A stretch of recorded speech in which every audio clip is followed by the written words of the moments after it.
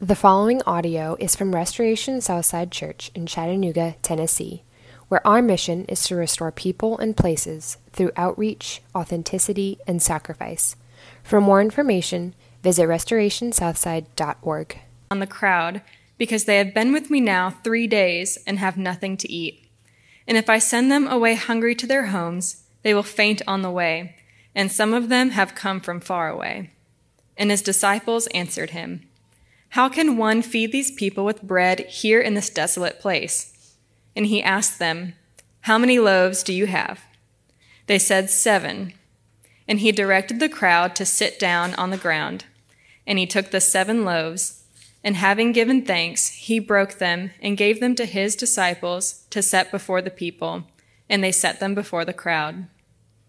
And they had a few small fish, and having blessed them, he said that these also should be set before them. And they ate and were satisfied, and they took up the broken pieces left over, 7 baskets full. And there were about 4,000 people. And he sent them away. And immediately he got into the boat with his disciples and went to the district of Dalmanutha. The Pharisees came and began to argue with him, seeking from him a sign from heaven to test him. And he sighed deeply in his spirit and said, "Why does this generation seek a sign? Truly I say to you, no sign will be given to this generation." And he left them, got into the boat again, and went to the other side. Now they had forgotten to bring bread, and they had only 1 loaf with them in the boat. And he cautioned them, saying, "Watch out. Beware of the leaven of the Pharisees and the leaven of Herod." And they began discussing with one another the fact they had no bread. And Jesus, aware of this, said to them, "Why are you discussing the fact that you have no bread? Do you not yet perceive or understand? Are your hearts hardened? Having eyes, do you not see? And having ears, do you not hear? And do you not remember? When I broke the 5 loaves for the 5,000, how many baskets full of broken pieces did you take up?" They said to him, 12. "And the 7 to the 4,000, how many baskets full of broken pieces did you take up?" And they said to him, 7. And he said to them, "Do you not yet understand?" This is the word of the Lord. You may be seated. If you are in kindergarten through 5th grade and you would like to go to children's church, please join our volunteers by the Kids Zone sign. If it's your child's first time in children's church, please go with them so they can be checked in.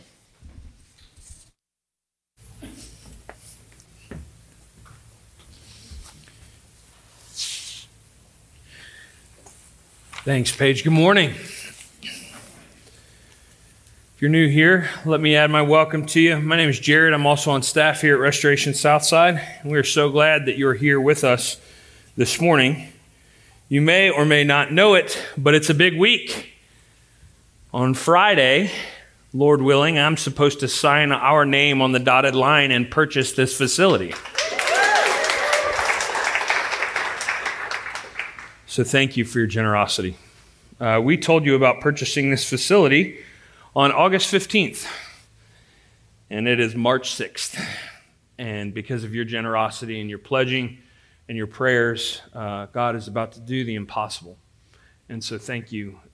It's such a privilege, and it's so much fun being your pastor. When we call you to do crazy, impossible things, you put your faith in Jesus, and you join us. And we're about to hit a very big milestone on Friday. So I will definitely let you know when it happens. You'll probably hear me shout for joy from wherever you are in the city. And I'll put it on Facebook or Instagram or something so you can celebrate with me. And don't worry, we are going to have the greatest party South Broad has ever seen. We're still scheduling that. It'll be a party with for kids and bouncy houses and food trucks and dancing, and we'll do that at some point in between March and April and May. We're going to put it our 3rd birthday as a church combined with the purchase of the facility, and we're going to invite all of our neighbors, and we're going to celebrate right. So I'll keep you posted. if for a half second when she started to read this, when Paige started to read, you said, whoops, we already did this text. I get it. But we didn't. You're thinking that because Mark has just had us do the feeding of the 5,000, and then there's this physical opening of the ears. And you're like, wow. And then now we get to the feeding of the 4,000, and there's going to be this spiritual unveiling, opening of the ears. And he has laid these side by side, so we'll see a couple of things. First of all, just the power and compassion of Jesus for his people. And then you also see just how easy it is for his people to doubt his provision. And yet you see God provide anyway. And so with all that said, I'm sure the disciples just hate being in this boat at this point. This boat is only an opportunity for them to feel embarrassed. But we're going to join with them. So let's pray and ask God to bless our study of his word this morning.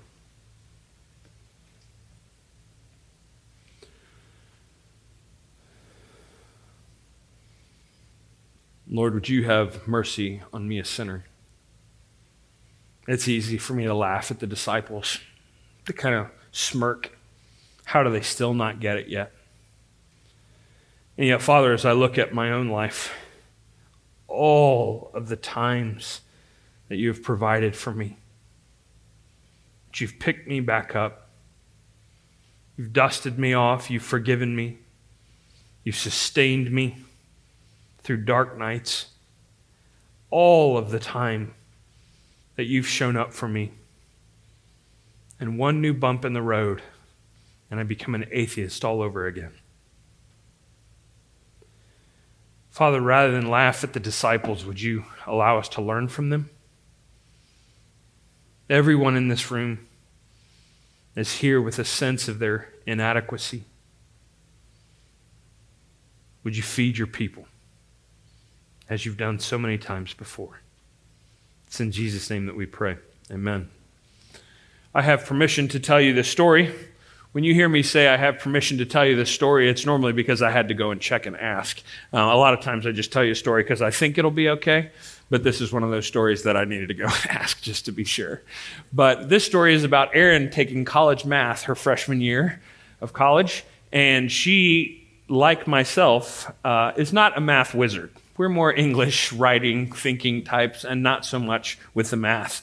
In fact, I parted ways with mathematics my 10th grade year, and I broke up with math, and I said, I don't want to see you anymore, and don't call me, I'm not going to take your calls. Erin had to wait until her freshman year of college to part ways with math. And she remembers she was paying close attention, she was taking notes because she wanted this class to be over with, and then if she did well enough, she'd never have to think about it again. She was taking notes, and she was asking questions as the class went by. And finally, after the class, still having no idea what the concepts were, she walked up to the teacher and said, hey, can I talk to you for a second? And they're like, yeah, sure. And she's like, do you think you can find another way to say what you just said? Because I'm not sure I understood any of it. And he leaned back and he's like, no, I don't think so. I think that's as clear as I can possibly make it. Erin decided two things that day. She and math were going separate ways forever. And that teacher should not be teaching mathematics. The reason that I tell you that is that we've all had this sense at some point when as clear as something has been made, we still just can't quite get it. We can't quite wrap our arms around it. We don't quite fully know what's going on. And that's where we find the disciples this morning. They've been watching Jesus so closely over the last years. They're seeing him show compassion and provide and meet need. And they're watching so closely and they just don't seem to get it. And instead of laugh at them, we can learn from them because you've been in that place too. You've been in a place where you've thought, there's no way that we're going to get out of this. There's no way we'll make it through. There's no way God's still listening. There's no way God still cares. There's no reason to believe that things will get better from here. And yet you're still here. To learn the lesson again and again that God's provision is real and it matters and it'll sustain you even when the path isn't clear. And just like Aaron, just like the disciples, we need to learn these lessons again and again and again. So let's learn them together. First of all, look at Jesus' compassion for these crowds. Look with me in verse 1 and 2. Jesus' compassion for the crowds. In those days when again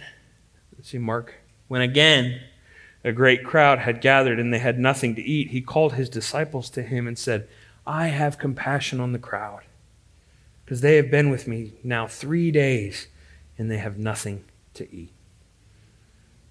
Some people have thought that this text is it's a hiccup. It's an echo, meaning some people thought that he had healed 5,000, and then some people had really thought he'd healed 4,000, but it's really just one story, and it's just a couple of different renderings of it. But we know, if you look closely at the text, there's lots of differences. Where the miracle took place, in Judea, Samaria, Galilee, in Jewish territory, or over here in the Decapolis. Who it was for, largely Jews or a mixed crowd. How much bread they had, how much bread they gathered up. There's lots of reasons to see that this is actually two separate miracles. But what's the same is Jesus' compassion. When Jesus came upon the first crowd, they were there for 1 day and not 3 days. Jesus comes upon the first crowd and he sees them as sheep without a shepherd. It's probably because their light-colored clothing spread out all over a hill, and Jesus sees them as like, these are people, sheep without a shepherd. And then now he sees these people, and they've been sitting there listening to his teaching for 3 days. And he has compassion on them. He says he feels it for them. He demonstrates a concern for their walk home. He doesn't want them to go and pass out. The reason that we pause here on Jesus' compassion, why pause on Jesus' emotional life? Because it could be from the outside, you could think, well, Jesus came to be the Savior of sinners. Jesus came to go toe-to-toe with Satan and with sin and with death. And he is on that path, and he's marching towards the cross, and he's marching towards the empty tomb, and he doesn't have time for his people's needs. He doesn't have time to feel for hungry people, or for women who are bleeding for 12 years, or for people who have demons that need to be cast out. He's too important for that. But we see Jesus time and time again slow down and meet personal stories and needs. And the reason that I tell you that is that you could, from what you know about God, with everything that he's done in Christ, the forgiving of sin, the bringing of the heavens and the earth, in Revelation 21, all that he is going to do, you could conclude, God doesn't have time for little old me. God doesn't have time for my story. There's no way Jesus has compassion for me. And friends, I get that. I felt that way before. But here we see Jesus, the disciples are constantly trying to take a break, and Jesus constantly gets re-engaged in meeting daily personal need. He is not too busy for you. He is not so important that he doesn't let himself get interrupted. Which means, yes, he cares about your soul and your salvation, and that one day that you'll be with him in heaven, but he also cares about your job and your marriage and your parenting and your loneliness and your miscarriage and your infertility and your loss. The Bible says, cast your anxieties upon him because he cares for you. The reason that I tell you that is because it'll always be the God who's way off. If it's just about your salvation, if it's just about forgiveness, if it's just about heaven, it'll be the God that you appreciate from afar, but he's way off. But what if he's this God that you can be daily dependent on, that you can walk with and wrestle with, and have him love on you and comfort you and assure you? What if he's way more interested in you than you believe him to be? That's the story of the Bible. Jesus' incessant need to meet his people, to encourage them, to comfort them, to pick them up. Jesus has compassion for you. You personally, in your story. And he has power to do something about it. He says this, and his disciples answered him, "How can one feed these people with bread here in this desolate place?" You figure the next line is Jesus is going to go, "You've got to be kidding me." Really, fellas? That's not what he says. And he asked them, "How many loaves do you have?" And they said, 7. And he directed the crowd to sit down on the ground, and he took 7 loaves, and having given thanks, he broke them and gave them to his disciples to set before the people, and they set them before the crowd. And they had a few small fish, and having blessed them, he said that they should also be set before them. And they ate, and they were satisfied. And they took up broken pieces left over, 7 baskets full. And there were about 4,000 people. So not only does he have compassion for you in your personal need, he has power to do something about it. He has power to do something about it. When you call out to God, you are not calling on somebody who can't help you. You are calling to someone who has muscles. You are calling to someone who has power. You are calling on someone who loves you. He can meet your need, and he has power to do the impossible. I told you, you brand new baby church, on August 15th that we had an opportunity to purchase this facility. And on Friday, we will close on it. You think that's because of me? Or do you think that's because a group of people fell on their knees and cried out to God and said, "We want to be here for a long time. We want to change the city. We want to help the lost and the little and the lonely. We want to be a blessing right here in the middle of things, God. And we can't do it on our own. But if you move, maybe God, if just you move, maybe something amazing can happen." And on Friday, I'll sign a $4.2 million contract for a baby church. Our problem isn't that we have over-considered his power. It's that we haven't even scratched the surface of it. And not only that, he has the disciples participate in the feeding. I love that. Jesus could have just gone, taken the bread, given thanks, broke it, and then it had gone like, I don't know, in Aladdin, or just all the bread just starts, and people come by and get it. But instead, he has the disciples walk it out to these 4,000 people. What's the point in that? It's because he wants these guys to understand, though they're woefully inadequate and they are seriously in a deficit, amazing things can happen if you're going back to the right person. And that's what he wants us to see. We as God's people will be doing the feeding. It's our job now. It's that we take Jesus, we take him and his grace to those who so badly need it, some who know they need it and some who don't. And we take it to them, and as we're going, we're thinking, I am totally inadequate to doing the one doing this. And I don't have the personality for this, and I don't have the gifting for this. I don't really know what I'm doing, and I don't even really know what I'm offering. And Jesus says, exactly. When people who are woefully inadequate and in deficit come to him, amazing things can happen. The disciples get to watch him. Now remember, they've done this with the 5,000, the disciples walking the food out and walking the food back. Now they've done this with the 4,000 and walking the food out and walking the food back. And remember, we're at Mark 8 and we're coming to Mark 15. Can you imagine? The next time Jesus has breads in his hand, they're like, hey, everybody watch this. And he takes it and he gives thanks and he breaks it and he divides it up. They're all sitting there holding their breath going, something amazing is about to happen. It's a hint of what the Lord's Supper is for us, is that when we're taking the Lord's Supper, we're supposed to see that these are the same hands who thanks God and then breaks the bread and gives that out and says, my people are hungry and I will feed them. That's actually why you come here to church. It's why you listen to sermons. It's why we celebrate the Lord's Supper, is because God knows his people are hungry.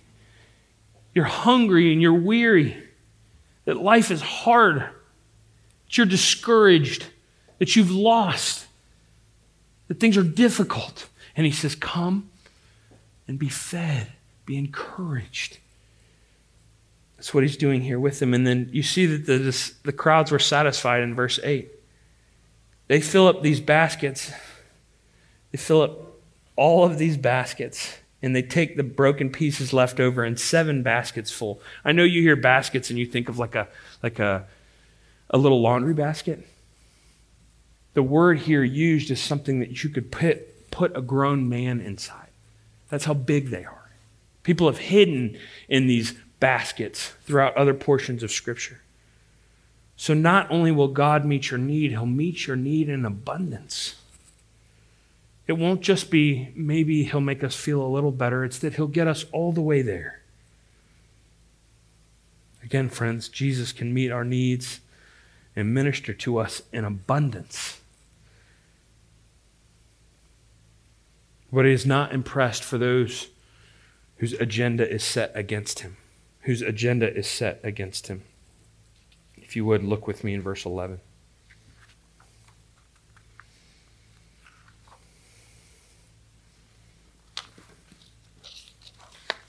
The Pharisees came and began to argue with him, asking from him, seeking from him a sign from heaven to test him.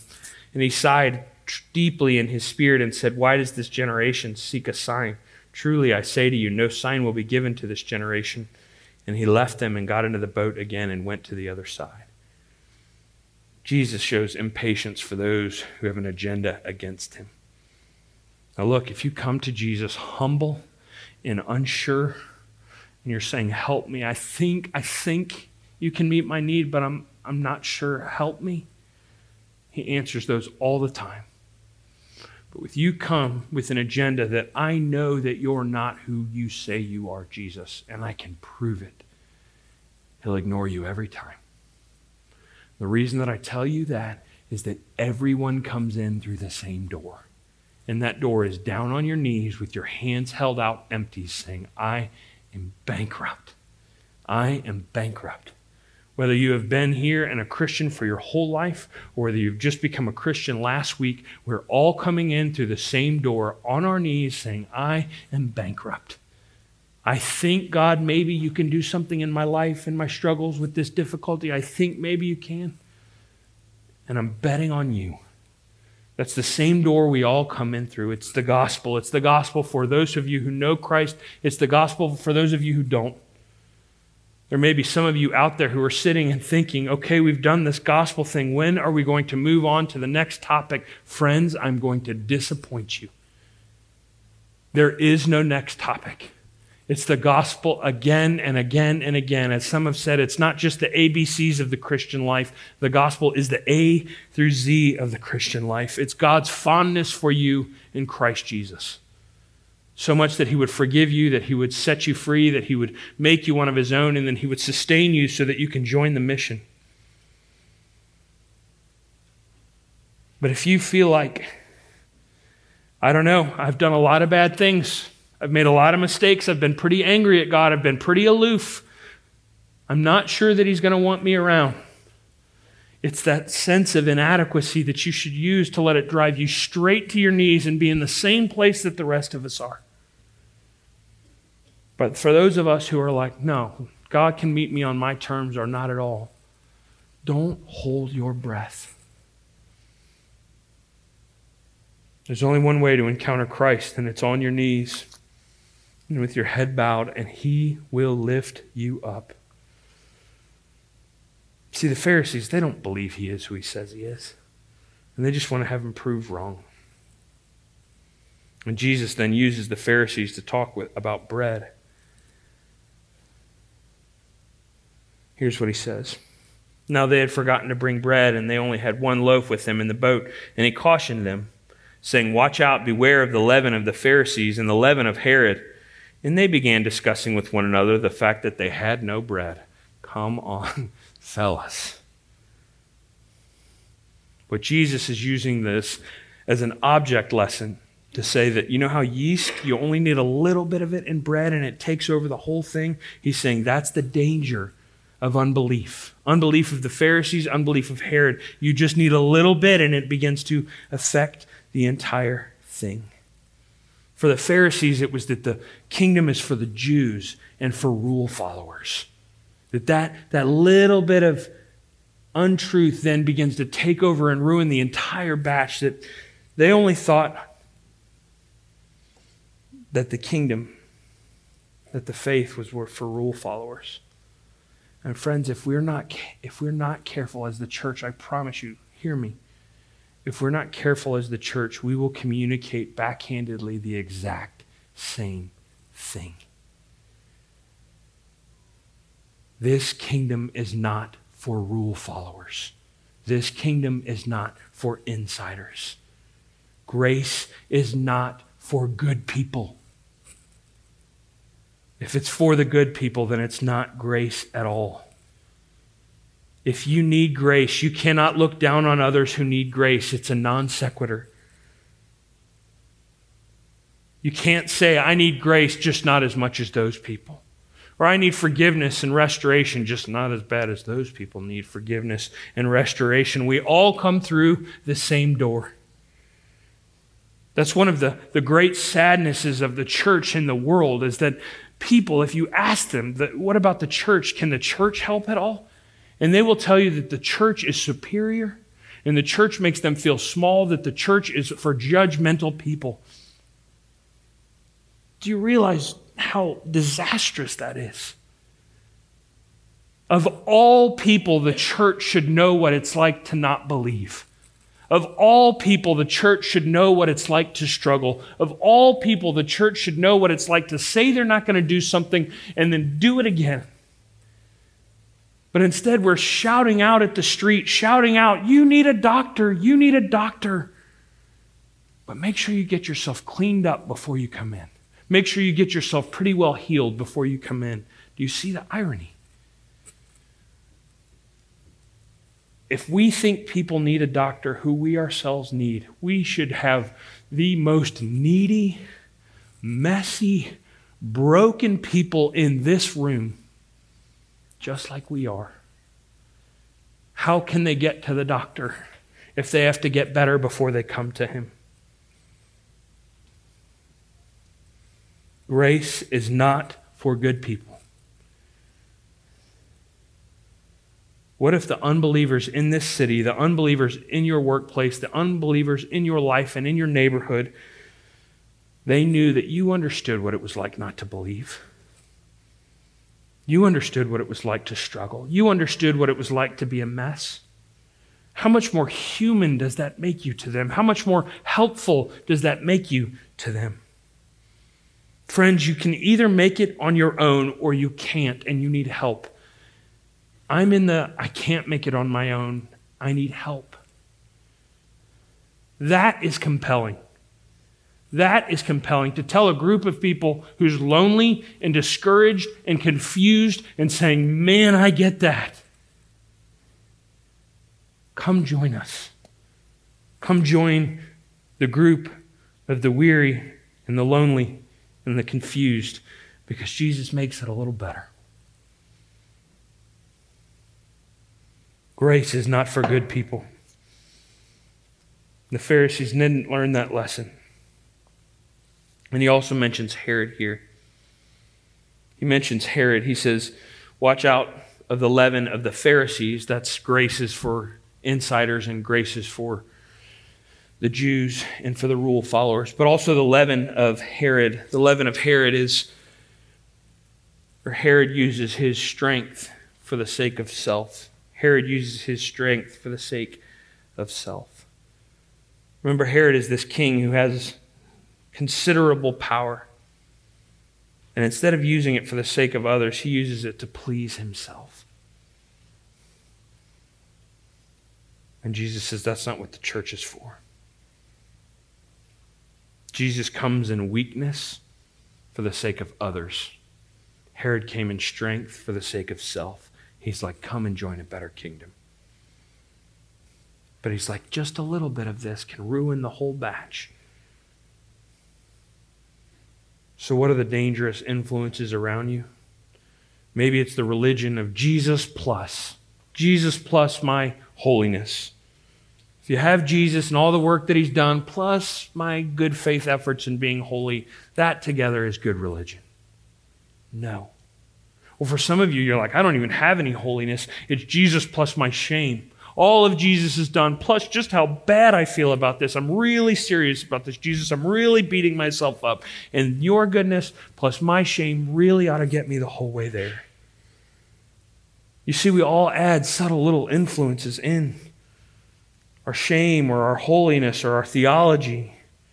Or maybe it's me and Jesus and my Bible and I don't need the church. Just all these little subtle influences. Maybe, for those of you who don't know Jesus, maybe it's just that you can do it on your own. Maybe that there's no universal truth. Maybe that there is no God or no hell. There's these voices around us. But there's also these voices within us. Meaning, the voices aren't just around you about Jesus is for good people. Jesus is for strong people. The voices also come from inside. Listen to verse 16. And they began discussing with one another the fact that they had no bread. These guys have seen so much. This is just in Mark. Listen to this. Jesus heals a man with an evil spirit, then heals many people, then heals a man with leprosy. Then Jesus heals a paralyzed man. Then Jesus eats with sinners.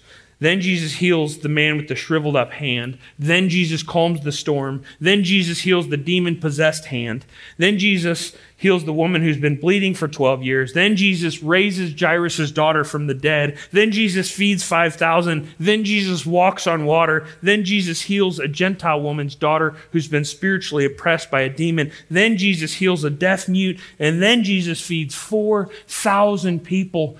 And his disciples get with him in the boat. And they're talking about bread. They've been taught so much about Jesus' love and compassion, so much about his activity on their behalf, and they get into the boat and they're worried about bread. Somehow all of this good thing that God has done, and then when it comes to one brand new thing, they become atheists all over again. And maybe you're like that. Maybe you've seen Jesus move powerfully in your life to rescue you, to grant you forgiveness, to give you a new life. And then you've seen him drag you through very difficult things, blessing you and encouraging you and putting you back together. And you finally feel whole, and then you step into a new season of life and bam, you're knocked over again and you become an atheist. You see, we laugh at the disciples, but we're just like them. Maybe this is the last time you'll love me. Maybe you're done taking care of me now, God. My son Cohen, who is my fifth and final child, he's learned memory verses not from his dad, but from his school teacher. And he's got this one down, Psalm 56:3. He says, "When I am afraid, I will put my trust in you." And he's learned to apply it even at night. So we'll put them down and we'll turn on their night light, but then turn off the overhead light. And he gets nervous. And we'll hear him quietly whispering to himself, "When I am afraid, I will put my trust in you." You see, Cohen's figured out that you can't just think it, you can't just know it. You actually have to march these realities down into your life. That when you're struggling with loss or disappointment or frustration, that when you don't know what to do next, you can say, "When I am afraid, I put my trust in you." You don't have to lisp it if you don't want. You see, he's reminding himself what he knows to be true. That's sort of what coming to church is. That's sort of what the preached word is. That's sort of what the table is that when we are afraid, there is someone who will feed us. There is someone who will meet our needs. There is someone who will encourage us.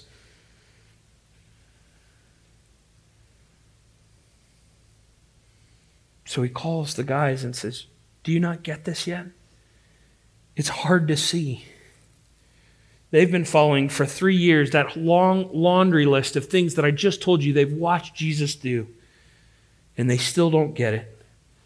Well, first, I want you to let that remind you that when someone around here, around us, or in your life still doesn't get it, you can understand that. It's hard to believe. It's hard to get it. They should feel our empathy. They should feel like, oh man, we get it. We get that it's hard to believe.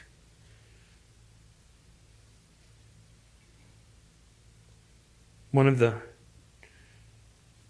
new teachings of the church is that it used to go in such a way as that you would believe the same things, and once you believed the same things in the church, then you would finally belong.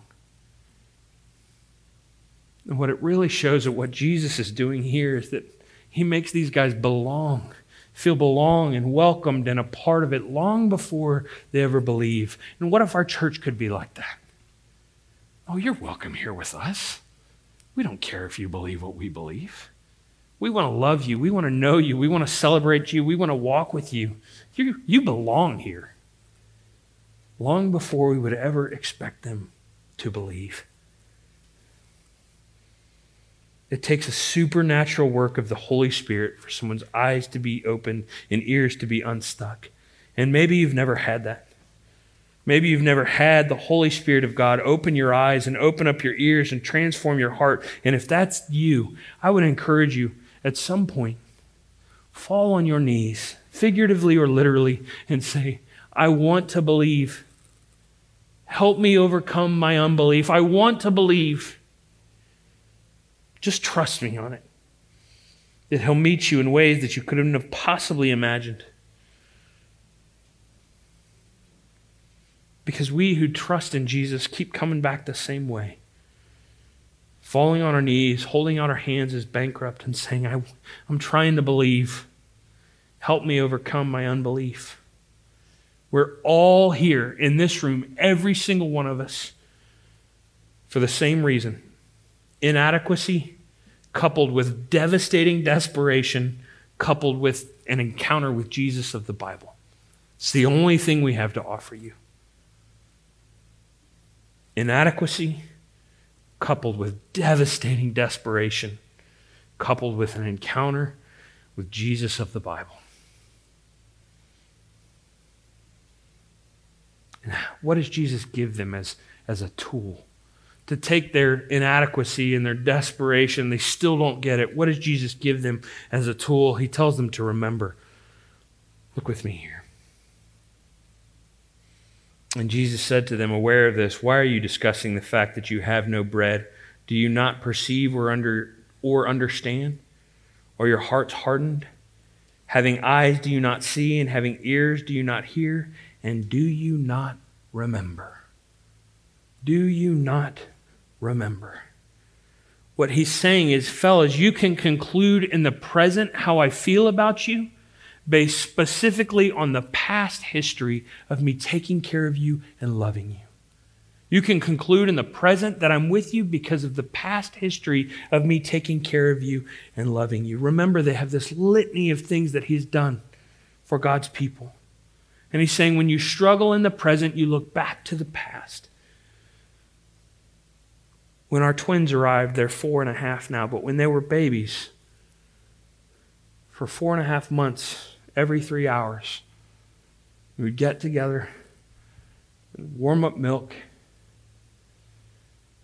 grab diapers, grab new swaddles. And while we were doing these things, the babies would scream in our face. It's literally like you've never fed them before in their life. And 3 hours ago, you did the same thing. And in your darker moments, you're like, meh. But in your tender moments, you're like, for 4 months, every 3 hours, I have gotten up and taken care of you. Why would you conclude anything different about right now? And that's what Jesus is saying to do, is as you look back for years and generations and decades and centuries and millennia, I have cared for you. I have met with you. I have loved you. I have walked with you. I have sacrificed for you. I have now given my Spirit for you and sustained you. I have met your needs through the church, through the preached word, through God's people. For all of this time I've done this. Why would you doubt me now? That's what we're like. We have to look back to look forward. When this church was just starting out, we were trying to rent our very first bit of space. Our very first space. So we got lawyers and realtors and got everything together and put money down and signed our terms so that we would owe over the next several years $232,000 of rent. And a contractor went in and looked at the space and realized that it was unfit for this many people in the room. And we had a $232,000 contract that we couldn't use. Our leaders fell on their knees and pleaded with God that he would bring another party in, that they could re-rent it from us and let us off the lease so that we could be free of it. And within 2 months, another party came in, rented it, and let us off the lease. We actually had to sign something. It's called an execution of sublease termination. And I'm telling you, an execution of sublease termination, I had Elizabeth frame it, and it sits on my desk. You know why? Because when we were $232,000 in the hole, and I didn't know what I was doing, God moved. And when I look at this sign, it reminds me that in the past, God has had my back. Why would I conclude something different now in the present? It's a sweet memory as we close on a new facility this week that God has had our backs. You've experienced that in your own life. Things that you thought you would never make it through, things that you thought would be the end of you, that it would absolutely topple you. And now as you look back, you realize you're still here. And not just you personally, but us as Christians. We've seen Jesus come and give his life and sacrifice, that he would kill death, that he would raise up, that he would give us his Spirit, that he would meet our needs ongoingly. And so when you're struggling now in the present, you look back into the past and said, God is always doing the impossible to care for me. Why would I forget that now? Friends, rather than laugh at the disciples, we get to smile with them. We get to learn with them. We get to look back in order to move forward. Let's pray.